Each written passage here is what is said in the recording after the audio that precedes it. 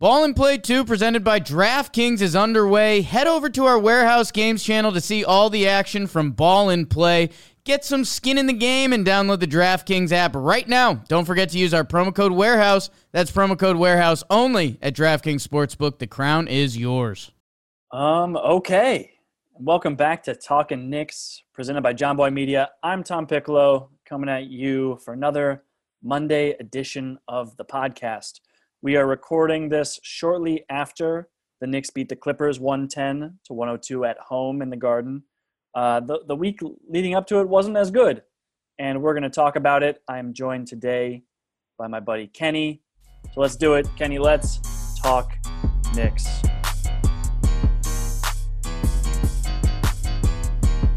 So yeah, like I said, I'm joined by my friend Kenny Poon. What's going on, man? Hey, Tom. Good to be here. How's it going? Pretty quiet weekend. Hanging out, watching some football, some Knicks today. They got the win today, which was nice, but nothing too crazy. What's going on in your world over there?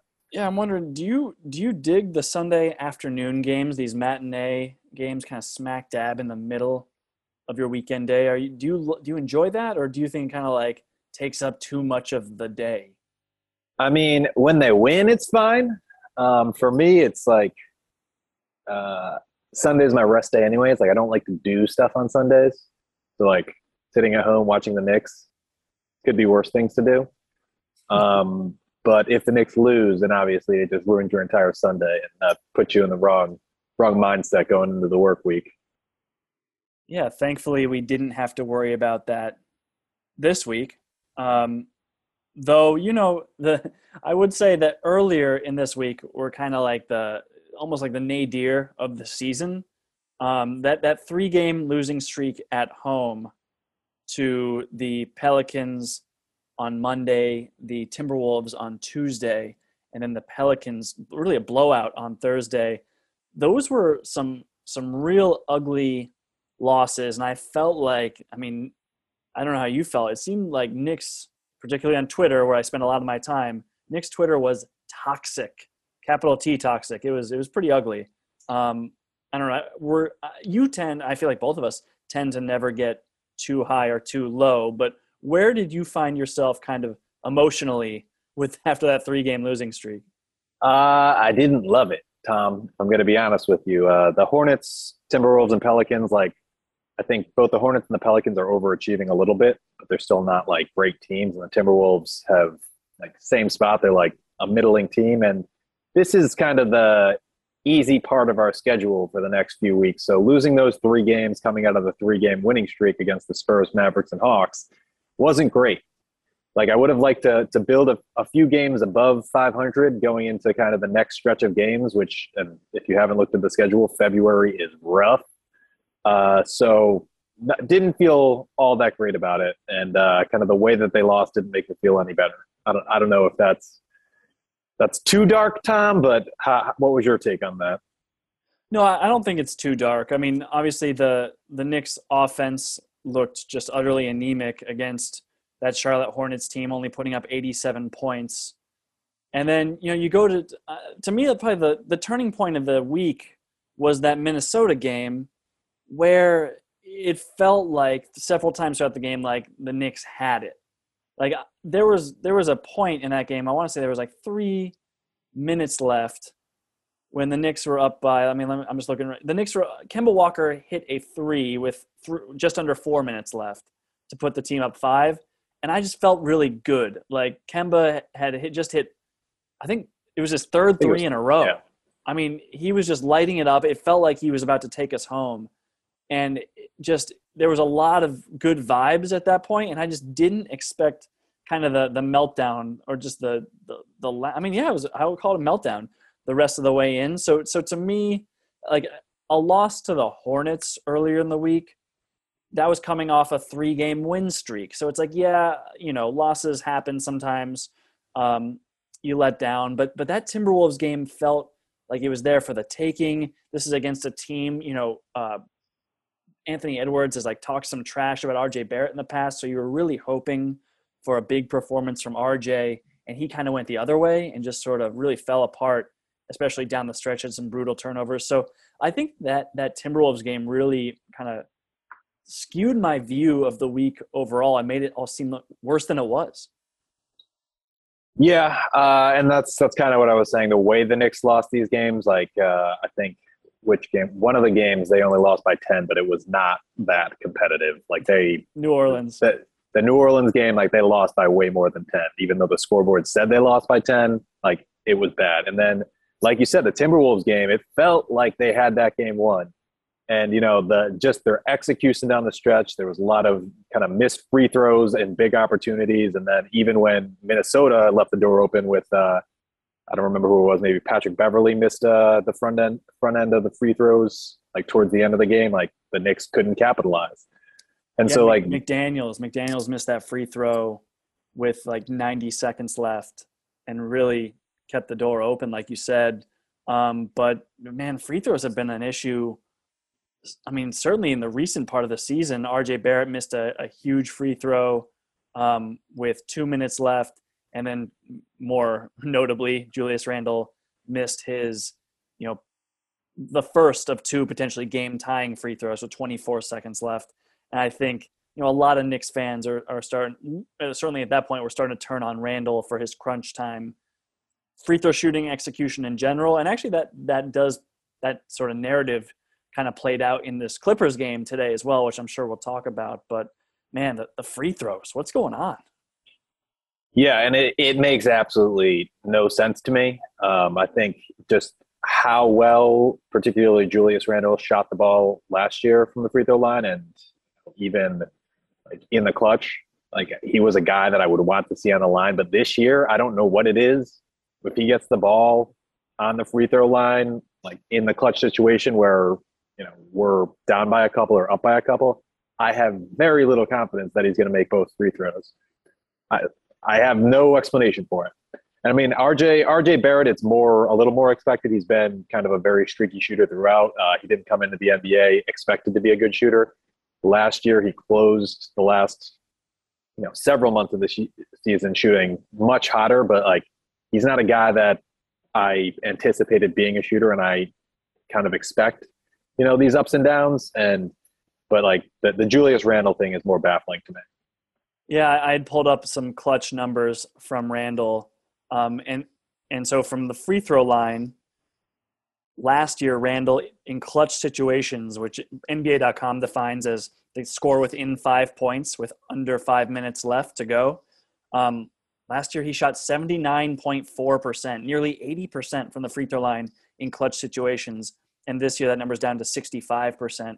And I think it gets worse kind of as you move the marker for time remaining down and the score closer. It just gets worse and worse. So yeah, it has not been good for Randle at the charity stripe, and it is hard to have a whole lot of confidence in him when he steps up there. But yeah, that Timberwolves game was tough, especially I think that was the one where, Fournier was red hot, right? He finished that game 10 of 17 from the field, 5 of 10 from three for 27 points.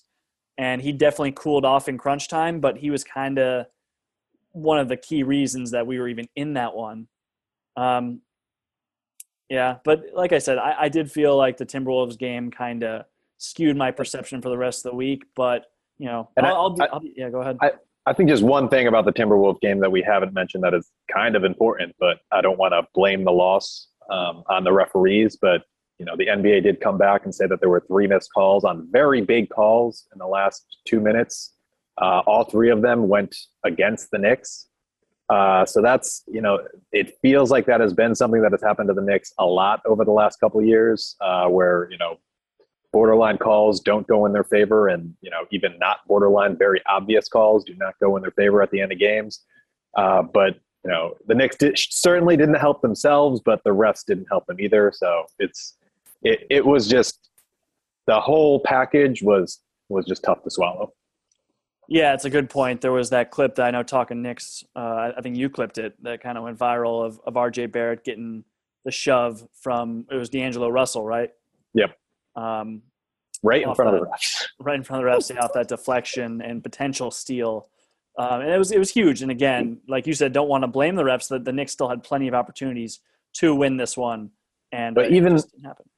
and again, like I don't want to blame the refs. And even in that situation, like we said, the Timberwolves ended up missing their free throw, so the Knicks had the opportunity to tie or take the lead even after that happened. Because after that, the Knicks ended up fouling and sending McDaniels to the line, and he missed one of two and kept the Knicks in the game, and they didn't execute. So like that did not determine the game. It didn't help though. And certainly the other calls were one that eventually led to a Fournier turnover. He got, I think, whacked on the arm by Karl Anthony Towns, and that caused him to lose the ball, and Minnesota took the ball. And then the big one was on review, Karl Anthony Towns on the go-ahead bucket grabbed Julius Randle's arm, preventing him from defending, and then he went on to make the shot and get fouled for the go-ahead and one, which is tough. It was tough, and that was a game where Mitchell Robinson fouled out early. Taj Gibson then fouled out on a very dubious call when Patrick Beverley kind of baited him into something, baited the refs, I should say, into a call. So we were kind of down some bigs towards the end there, and against Karl Anthony Towns, that's an issue. Cat had a play where he was that the play you're referring to, where Cat made the go-ahead basket. Yeah. Yeah. So I mean, I think the play went something like Karl Anthony Towns had the ball at about the free throw line, and he drove left. But when he started to drive, he reached out with his right hand and grabbed Julius Randle to prevent him from defending, and then he continued on with his drive and made his shot and got fouled. I see. I mean, for me, the biggest thing I was looking for in that game was for RJ Barrett to really step up. I mean, I know it's like a joke to call that a rivalry with Anthony Edwards because, the Knicks play the Timberwolves so few times. And, there was just that one incident where Anthony Edwards said, after a game that they really wanted RJ Barrett. He was the guy they wanted to take a shot during crunch time. And so I could see RJ getting up for this game, but he probably psyched himself out. He ended up, he shot 6 of 16 from the field, 2 of 7 from 3, just 3 of 6 from the free throw line, and then finished the game with 2 assists to 7 turnovers. So, I mean, that's a brutal ratio. He had that terrible turnover where he threw it directly to Anthony Edwards in a crucial moment. And it was troubling because, all week RJ was kind of struggling, and he was coming off of last week where he was our guy. And people were saying things like he's turned a corner, he's making the leap, all those things that we say when he has a hot 3-game stretch. But, he proceeded to kind of struggle against the Pelicans as well. He was 6 of 13 from the field, including 1 of 5 from 3, just 4 of 7 from the free throw line, finished with 17 points. But, the starters were just abysmal in that Pelicans game. It seemed like there was no continuity. And I think part of that, I'm curious where you land on the Kemba Walker situation because, he came back for that Timberwolves game, played in the Pelicans game as well. And, it seemed like we had started to find a little bit of flow to the offense and a pecking order where we understood that Randle and Barrett were the 2 guys who were going to dominate the ball. And then Kemba comes back and he's the lead ball handler and the offense kind of sputtered. Though obviously Kemba was on fire in crunch time against the Timberwolves, but I'm just curious, individual performances aside, how you feel like Kemba's fitting in with this group.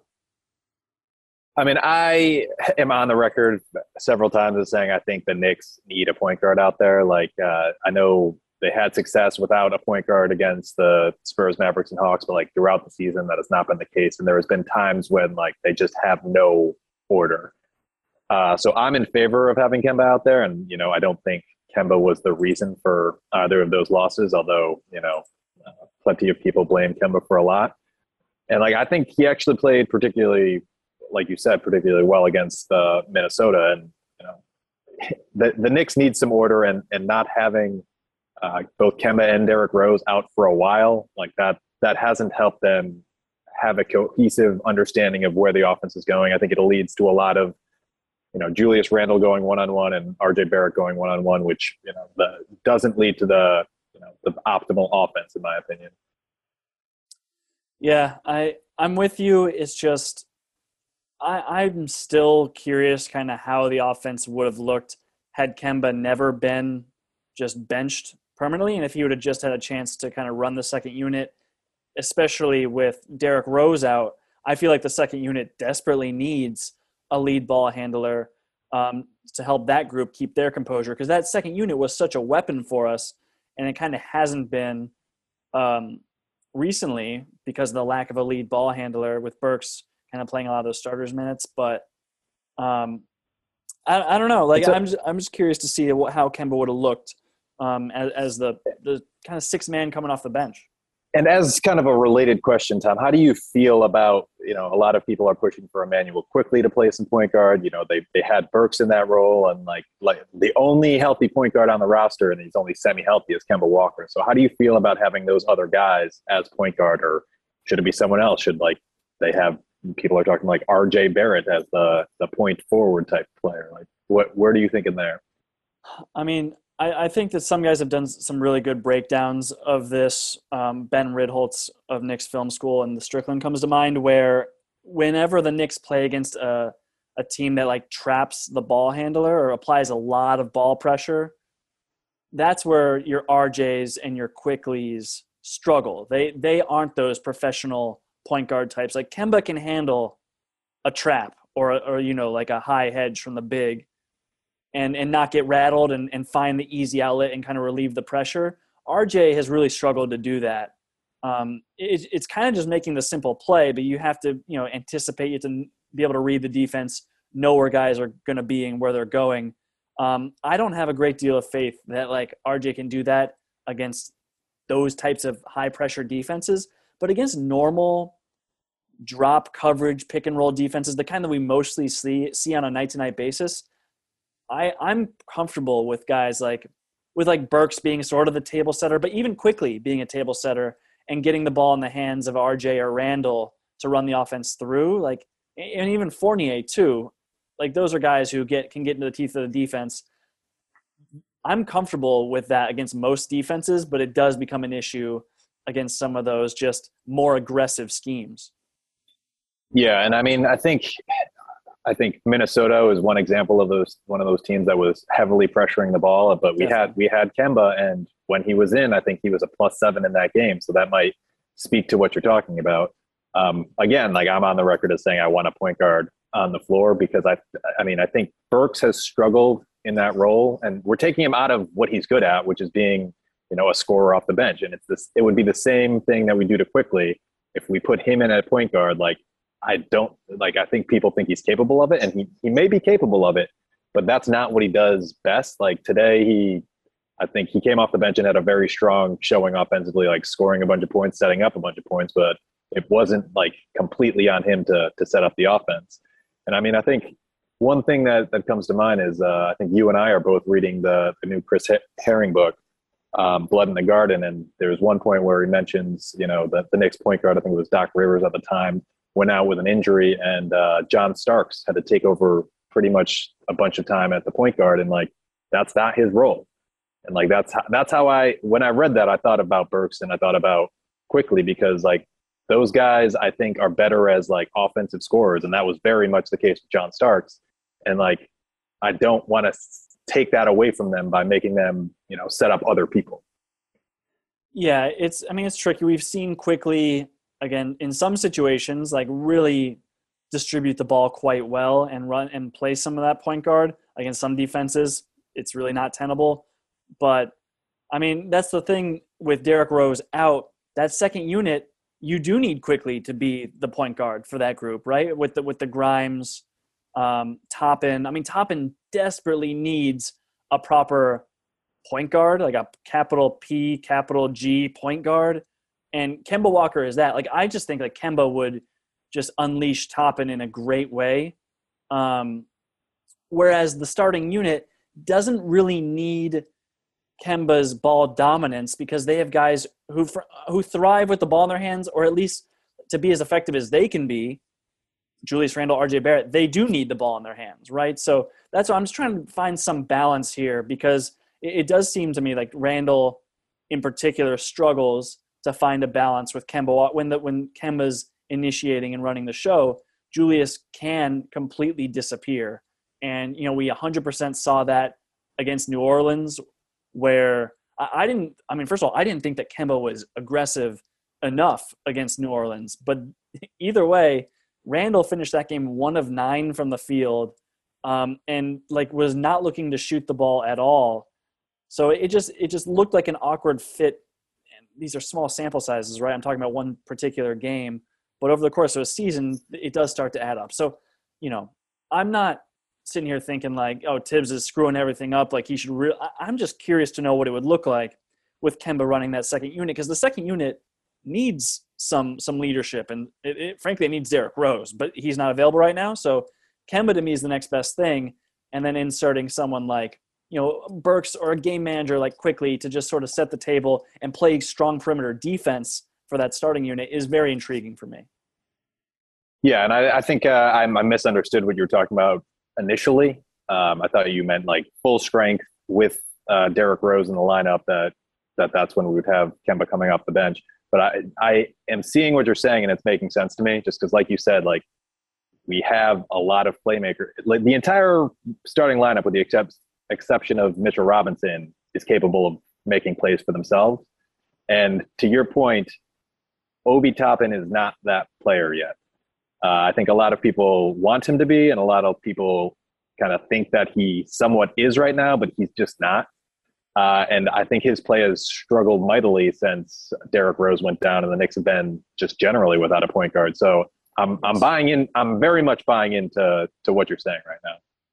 Yeah, I think it'd just be an interesting look. And even Quentin Grimes, I put out a video for Talking Knicks that kind of highlighted his passing, but it's been mainly as beating closeouts. He's such a good shooter that defenders sprint at him, and he's able to blow by guys on closeouts and then make plays for his teammates in that capacity. So Quentin Grimes isn't, you don't dump the ball to Quentin Grimes and he goes and makes a play for someone. You know what I mean?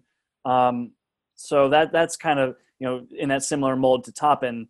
They need a point guard. And right now the second unit doesn't have one. When it's Quickly and Burks as those main ball handlers for the second unit, it's the same issue as the starting unit, but with just a lot fewer guys who thrive with the ball in their hands. So that's where I'm coming from there. But Kenny, I think we've probably rehashed those games enough. We could talk about today's game. The only win of the week, the only bright spot of the week, and that was the win against the Clippers. Did you see anything in particular that you liked in this one? Anyone that you wanted to shout out as having had a particularly strong game? I think the two obvious answers are R.J. Barrett and Julius Randle. Both had very strong all-around games. I think R.J. Barrett in particular was just getting to the rim, getting out in transition. Like he was doing everything you want to see R.J. Barrett do. And he also, he pulled down 14 boards. And like when he was pulling down those boards, he immediately started pushing. I think I posted a couple clips of him. He pulled down a board and then got all the way downhill to a layup. And then I think the next a couple plays later, he pulled down a board, went all the way down, and had a nice pass to Julius Randle, who got fouled on his way up. So like I love to see that from R.J. Barrett, and I think that's going to be a big strength. But the Knicks play so slow generally that we haven't seen it a lot. But I really love to see it today. That just how much that R.J. Barrett got out and running. That's a great call, Kenny. The grab and go of R.J. Barrett is just such a strength of his.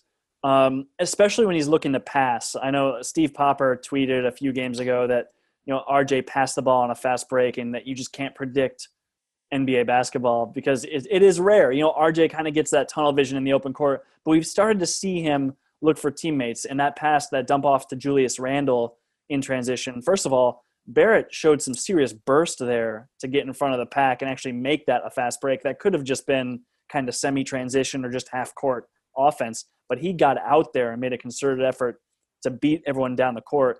And when he passed it to Julius, that's not going to show up in the stat sheet. There's no assist there. It's just a good play for his teammates. So that was awesome. RJ did finish the game with 6 assists to just 1 turnover, which is an incredible ratio that I would love to see more often, especially coming off that Minnesota game where I think I said he had 7 turnovers. When RJ is being careful with the ball like that, he's just such a beneficial player having on the court. He played for 43 minutes of this game against the Clippers, which is pretty wild to see. You don't see those kinds of numbers in non-overtime games, but I'm with you, man. RJ was awesome. He did finish just 9 of 24 from the field, and that includes 3 of 5 from 3. So, 6 of 19 from 2. That's not very good, obviously. You'd like to see him finish better around the basket. Yeah, and I'll say I think he got cold towards the end of the fourth quarter. I think those numbers were a little better, and then I think he went like 0 for 3, 0 for 4 down the stretch. But a big thing that's here on the stat sheet is 7 for 7 from the free throw line, Tom. How do you feel about that? Love it.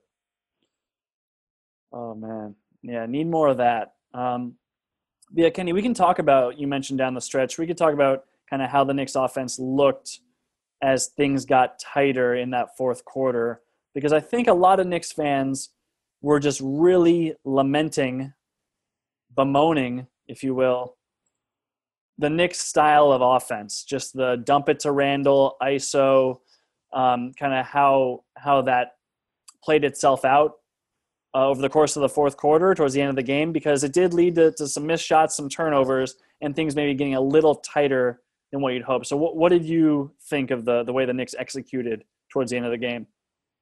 Yeah, I mean that's the Knicks playbook. At the end of the fourth quarter in a close game, they're going to give the ball to Julius Randle, and last year it was very successful because Julius Randle did not miss a single mid-range jumper the entirety of last year. You can fact check me on that. And this year, that hasn't been the case. He's missed a ton of mid-range jumpers. And I think you actually did an article or something on this last year about just how ridiculously high his mid-range jumper percentage was last year. And like you said, at some point it needs to fall back to earth.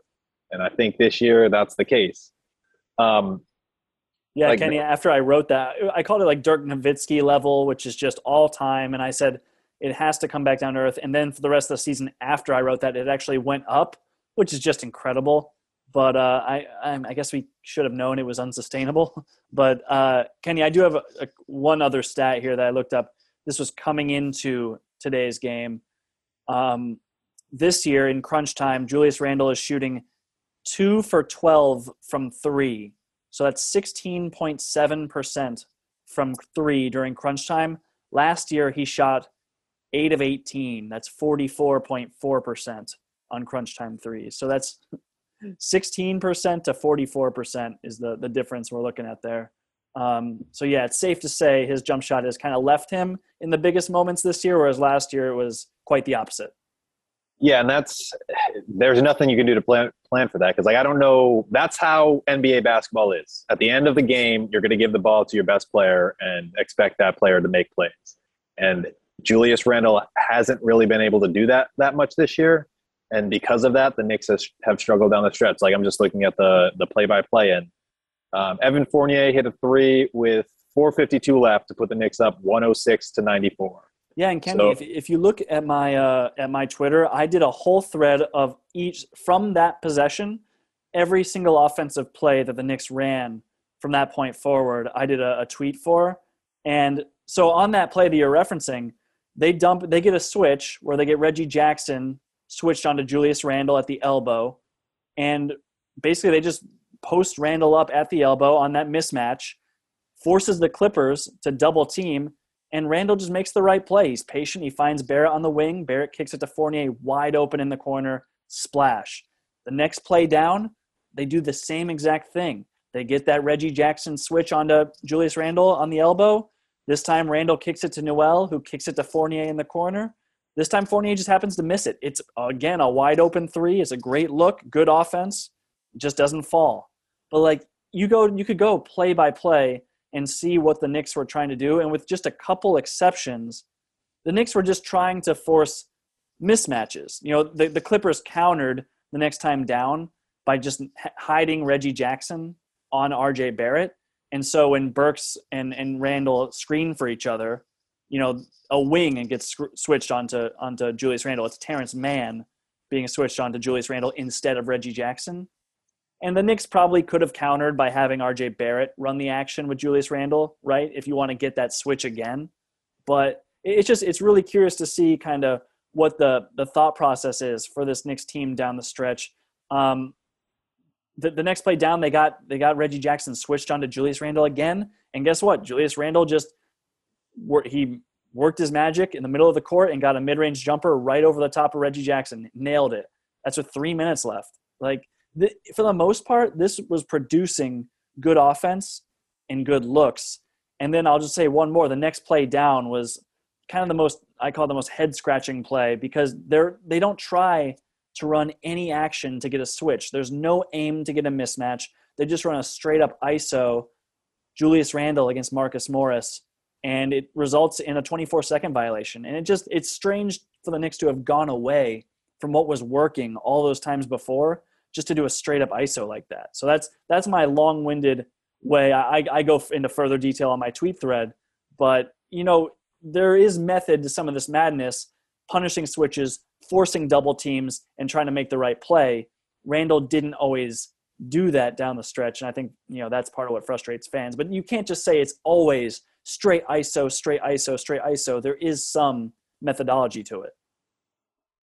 Yeah, Tom, and I think that's you've covered it more than I possibly could. But like we're saying, like, I think at the end of the game, that is going to be the Knicks playbook, is to get the ball to Julius Randle, and whatever they do around that, who knows? But that's the play in the NBA. At the end of the game, you're going to get the ball into the hands of your best player.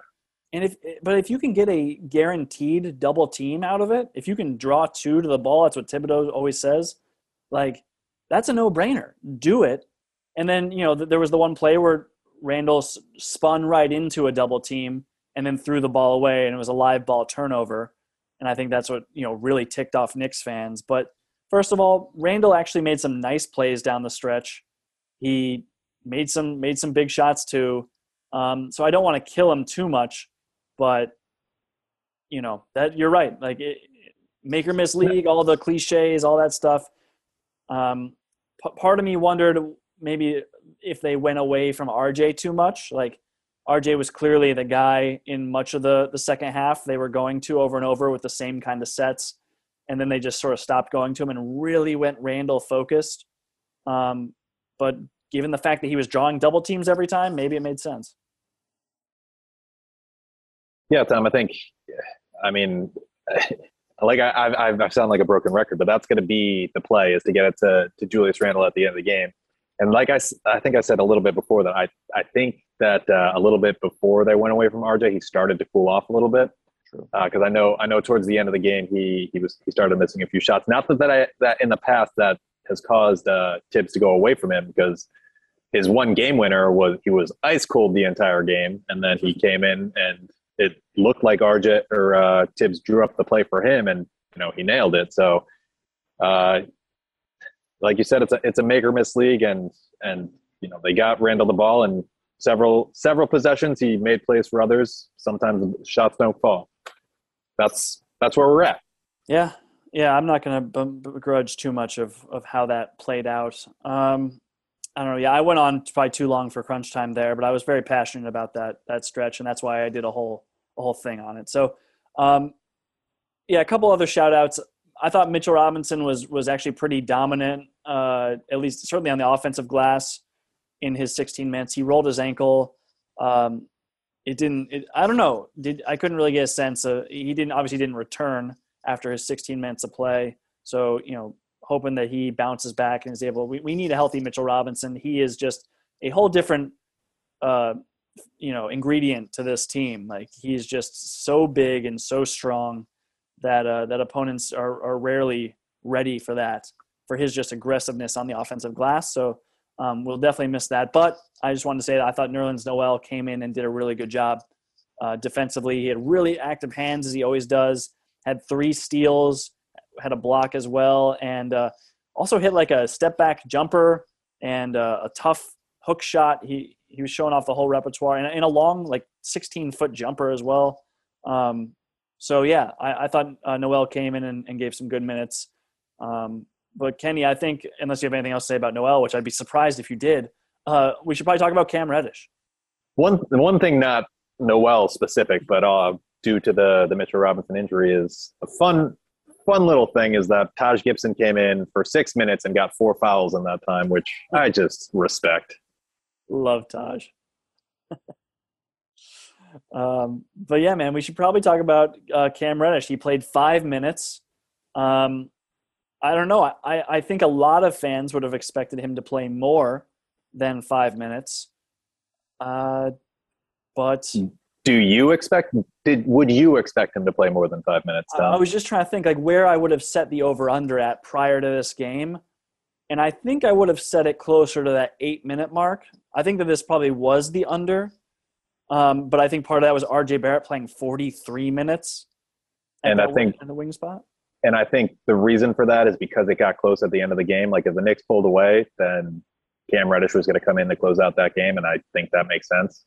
But like he just got to the team, he's been injured. Like he doesn't know the offense, he doesn't know the defense. So like I think 5 minutes, not that worried about it. And I, like you said, if this was not that close a game at the end, I would have expected him to get probably closer to 10. But I think a lot of people are expecting him to have a big role on this team. Like, are you in that same camp, or do you think that there's a possibility that he kind of just is not as involved as a lot of people are expecting? So I did like a solo pod last week, and I kind of, when I do these solo pods, I really forget what I say. I'm just kind of ranting the whole time and talking at nobody. And so I can't really remember everything I said about the Reddish deal. I remember I said it was worth it, but I'm a Reddish skeptic. I am. Like I don't want to paint myself as like this negative fan, but after watching a lot of tape of him and looking at the numbers, I'm skeptical that he would add a lot of value to this team. I don't think he's going to step in and be a more valuable player than, say, Quentin Grimes. Grimes, by the way, had a rough day today. He was 2 of 10 from the field, still played 20 minutes. And when he's out there, he's just such a difference maker on defense. You see the way he like strategically double teams guys. He comes out of nowhere and like really makes plays on the ball. Like Grimes does more than the stat sheet would indicate. And I think that might be a classic Knicks fan thing to say about their young players, right? That's like a classic Frank Ntilikina does more than the stat sheet will tell you. I think that like there may have been some rose-colored glasses for Frank at times. I think it probably rings even more true for Grimes. He's just more of an impact player. You really feel him out there on the floor much more than, say, Frank. That's probably the last time I'm going to compare Grimes to Frank. I think I'm done with that comparison. But all that's to say, I don't expect Reddish to come and steal minutes from Grimes, steal minutes from Burks or RJ or Quickly, who plays a lot of the wing as well.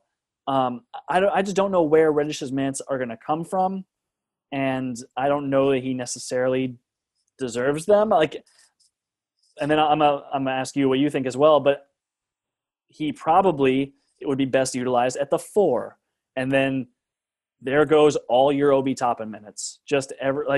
You're definitely not having a 3-player rotation at the power forward spot between Randall, Toppin, and Reddish. So I don't know, Kenny. I don't know where Reddish's minutes are going to come from, and I'd be happy if he proved me wrong with his play. Yeah, I think I am higher on Reddish than you, but I am lower on Reddish than Knicks Twitter, which that's not saying much. I think generally Knicks Twitter is very reactionary.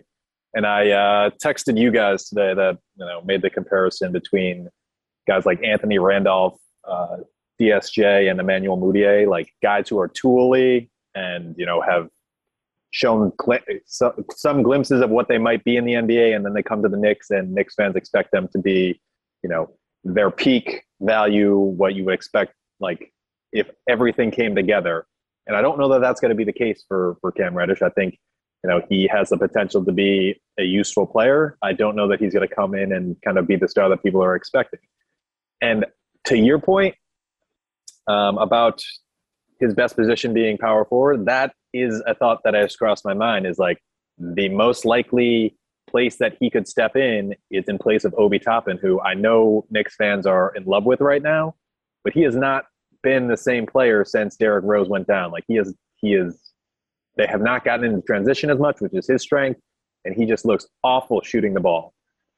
So like I just can't imagine that that's what happens. Is that Obi Toppin loses his minutes? But that would be, emotions aside, that would be the most logical place for his minutes to come from.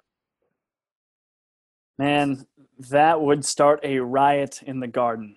But the thing is, that's his ability. He has more of an ability to create offense for himself and to dribble the ball than Obi Toppin does. And Obi needs to be spoon fed by his point guard, and we don't have a point guard now.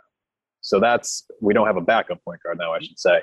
Right. So that's why Cam slipping into that spot, at least for the time being, until we have a point guard in that position, like, makes some sense. And I think that's going to be controversial, and I don't think people want to hear it, but it makes some sense. I mean, look, Toppin can't really create for himself. Your other guys out there, Grimes, not, like I mentioned, not really. Gibson and Noel, when they're out there, no chance. Quickly can to a degree, but you don't want it to, Quickly as the point guard, ostensibly, of that second unit, has to find a balance between, getting his own buckets and looking for others. And he's still developing in that role as well. So, and then that's not his, like you said, the primary spot for him to be successful. So I hear you. I don't, to me, Cam Reddish reminds me a bit of Mario Hezonja, where it's like, has these like tantalizing tools, the athleticism, some of that ability to create. I think the Hezonja is actually a much better passer and kind of like cutter off ball player than Reddish, but there's similar like shooting abilities and things like that. But I don't know, Hezonja didn't really pan out as a very productive NBA player. Reddish probably certainly has more upside. I think he also has like longer wingspan, can potentially protect the rim, even though the numbers indicate he's one of the most dreadful rim protectors in the league.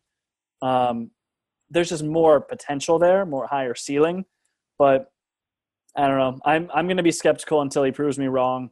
Tom, I'm going to put you on the spot with a tough question right now.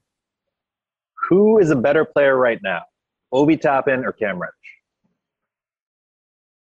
It depends so much on the role that they're put in, and this is a cop-out answer, but to your point, if this were earlier in the season and you had Derrick Rose running point, it's Obi Toppin, no question. I mean, Rose looked to feed Toppin in transition, to get out and run, and just on lobs and cuts. You need that point guard to find Toppin, who's a very good cutter. Toppin is an excellent cutter, and he has to be. I mean, that was out of necessity, but not every player who can't shoot is a good cutter, right? That is still a skill that Toppin has. Given the team's current reality without a point guard, your point about needing more creation makes sense. And in that context, I think it's hard to argue. Obviously Reddish is a better on-ball creator than Toppin. So who's a better player? It really depends. It depends entirely on the context and the players around them. How's that for a political answer? Yeah, and Tom, as you said, it's a cop-out, but I think that's the right answer.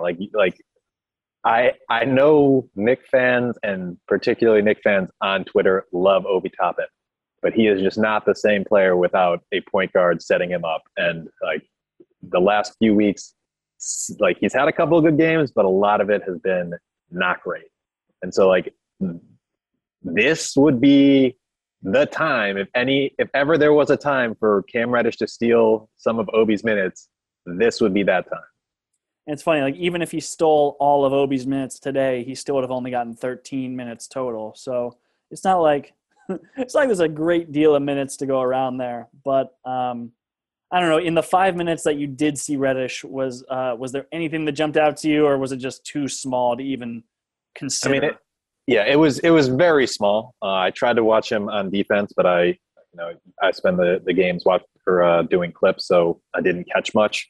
He had the rebound and that he took to the other side and made a layup. That was good. He had another rebound that I don't remember. And then he had the kind of pull-up three that wasn't that great. And I think that's something, I don't know if we talk about it on the pod or off the pod, that's not necessarily his strong point, is the pull-up three. He's a good shooter off the catch. And so like it was kind of what you expect for 5 minute sample size.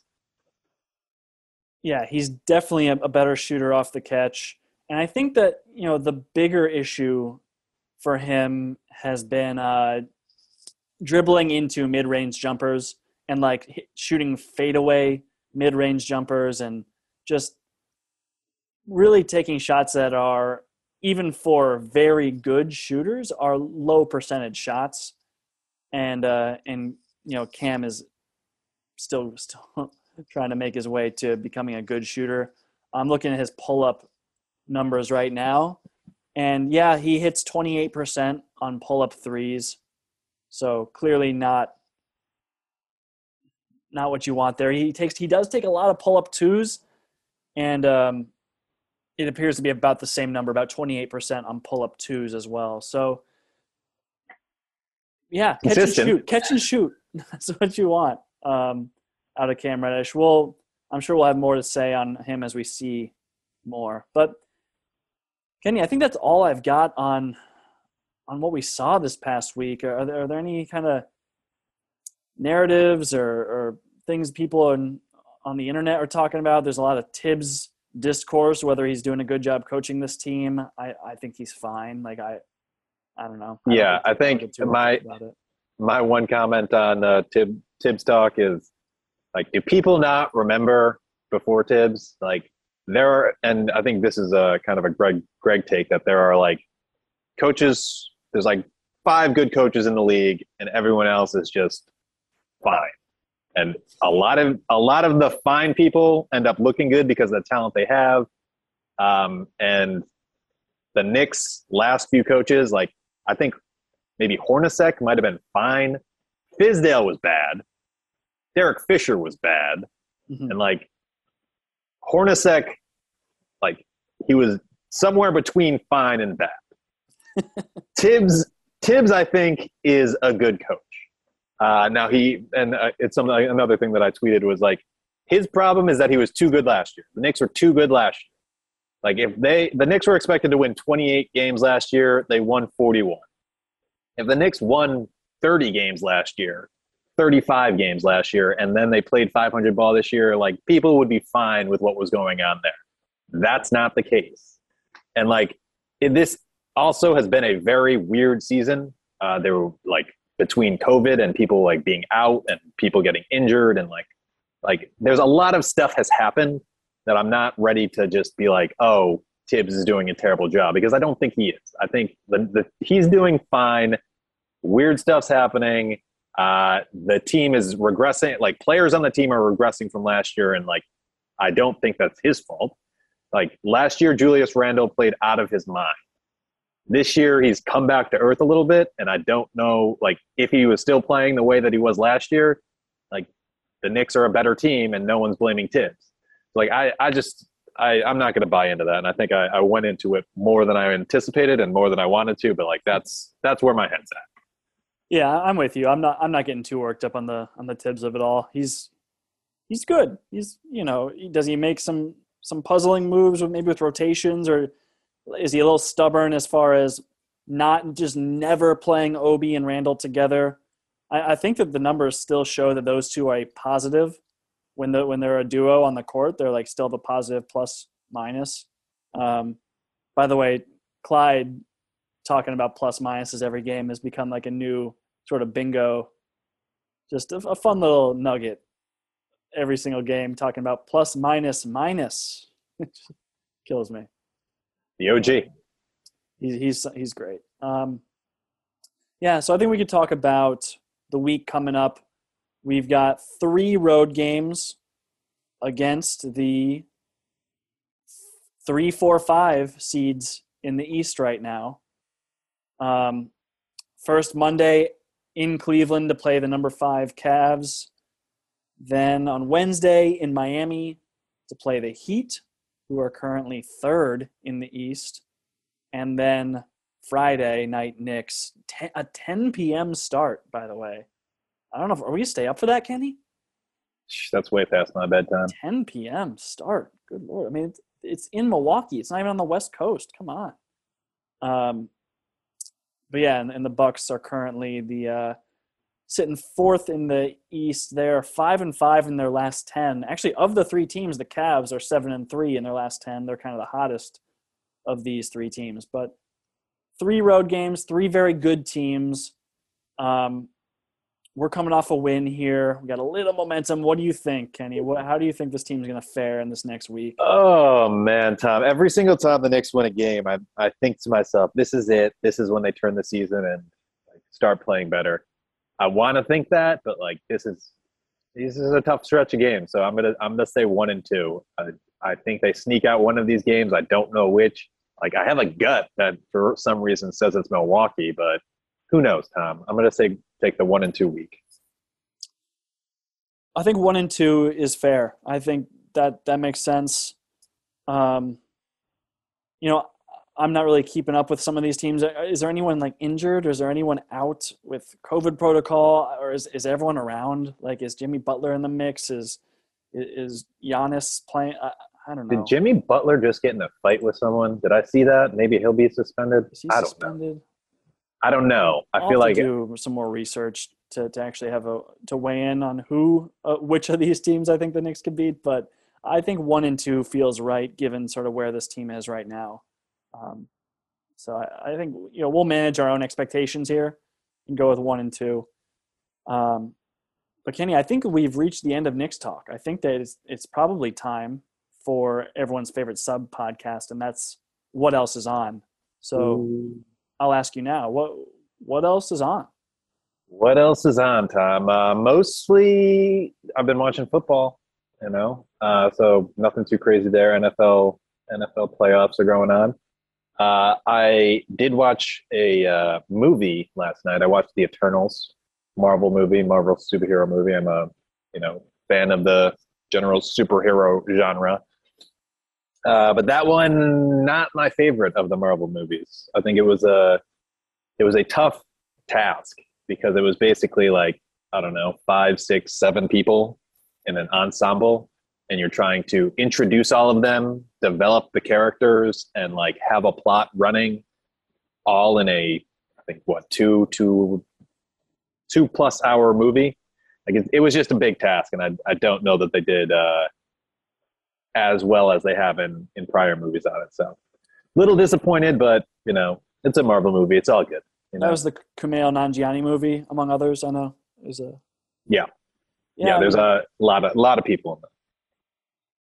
Angelina Jolie. Whoa. Their leader is a very famous person that their name is escaping me right now. Well, while you think of that, I'll just say I do feel like that's the Salma Hayek. Oh, sure. And then also Kit Harington's in the movie. Jon Snow, as well as Rob Stark. Oh, yeah? Yeah. Nice. So both of them are in there. Yeah, I feel like that's the kind of plot or a task that you undertake for a mini series, a 10 episodes, an hour an episode. You get 10 hours of content and you can sort of tell that story. In a movie, that's pretty tough to do. I'm with you. Yeah, and that's what the Avengers was, right? Each of them had their own standalone movie to develop characters and work towards this bigger plot.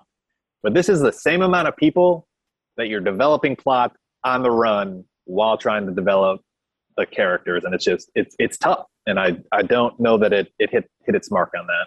Yeah, you can't have the same level of attachment to these characters you just met as you do to all those Avengers. I'm with you. What about you, Tom? What else is on? Oh, last night Rose and I watched a movie. We were just trying to find something, and we ended up watching The Descendants.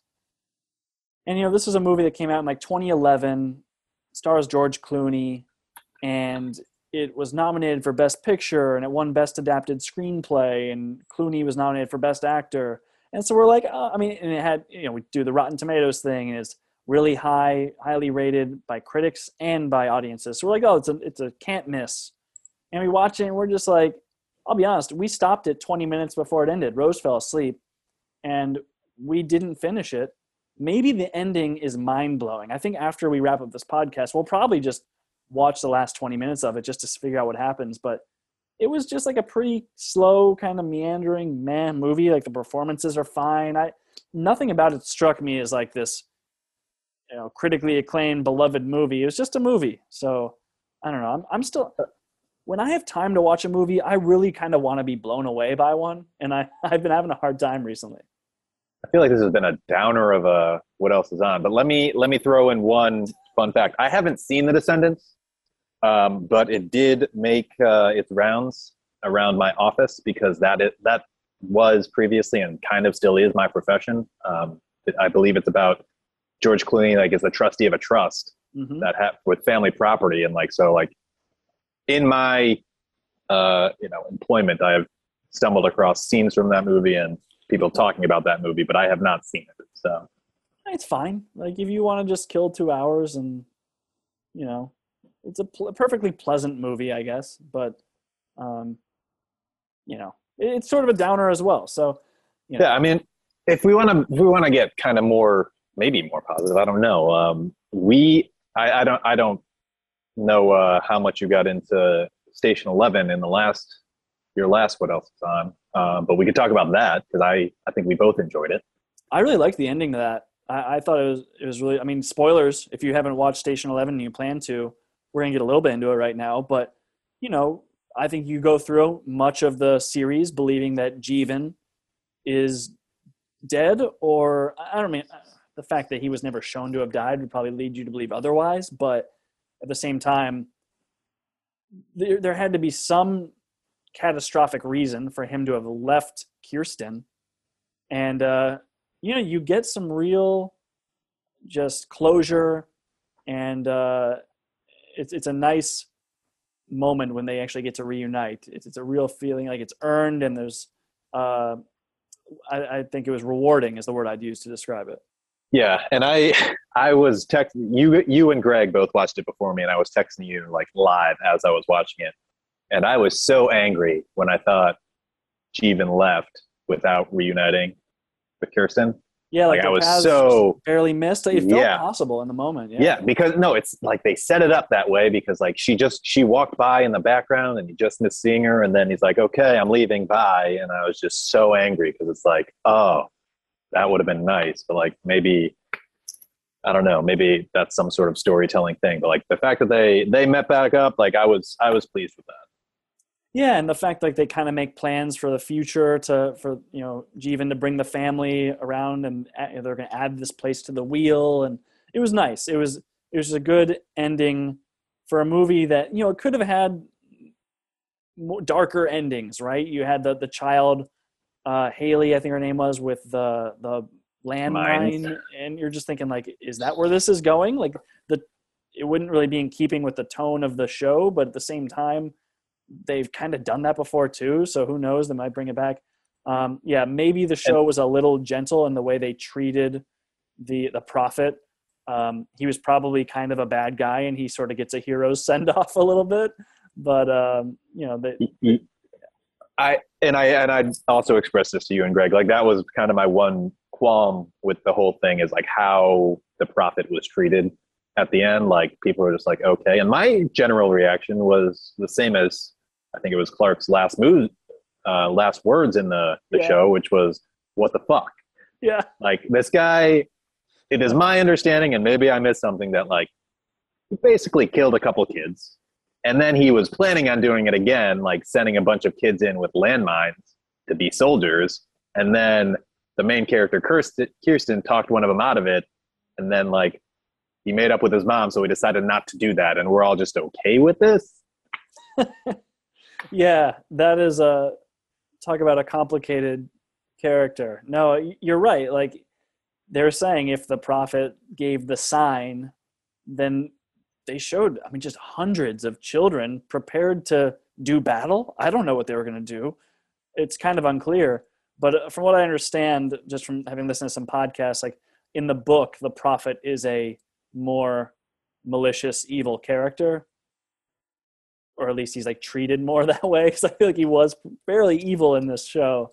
So was the book ending different / darker? Do you know? Should I read the book? I'm not going to read the book. I don't know about the book ending, but I will say that I know in the book, Kirsten and Jeevan never meet.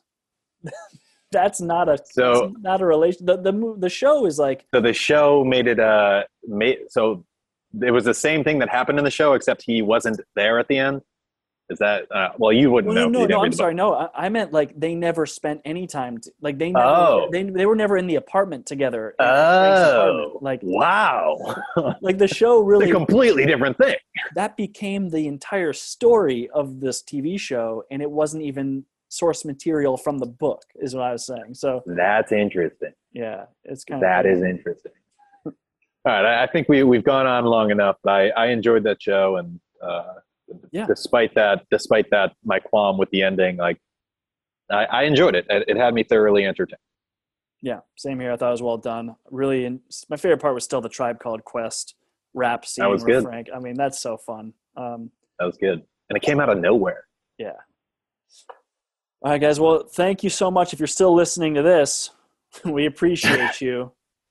Go ahead and go into Apple Podcasts, Spotify, wherever you get your podcast. Give us 5 stars, rating, leave a review, say something nice. And we will be back next week. You can follow us on Twitter at Talkin' Knicks, on Instagram, again, at Talkin' Knicks. Follow me at Tom_Piccolo. Really appreciate y'all. And for the whole Talkin' Knicks crew, we will talk to you soon. Stay. Ball and Play 2 presented by DraftKings is underway. Head over to our Warehouse Games channel to see all the action from Ball and Play. Get some skin in the game and download the DraftKings app right now. Don't forget to use our promo code WAREHOUSE. That's promo code WAREHOUSE only at DraftKings Sportsbook. The crown is yours.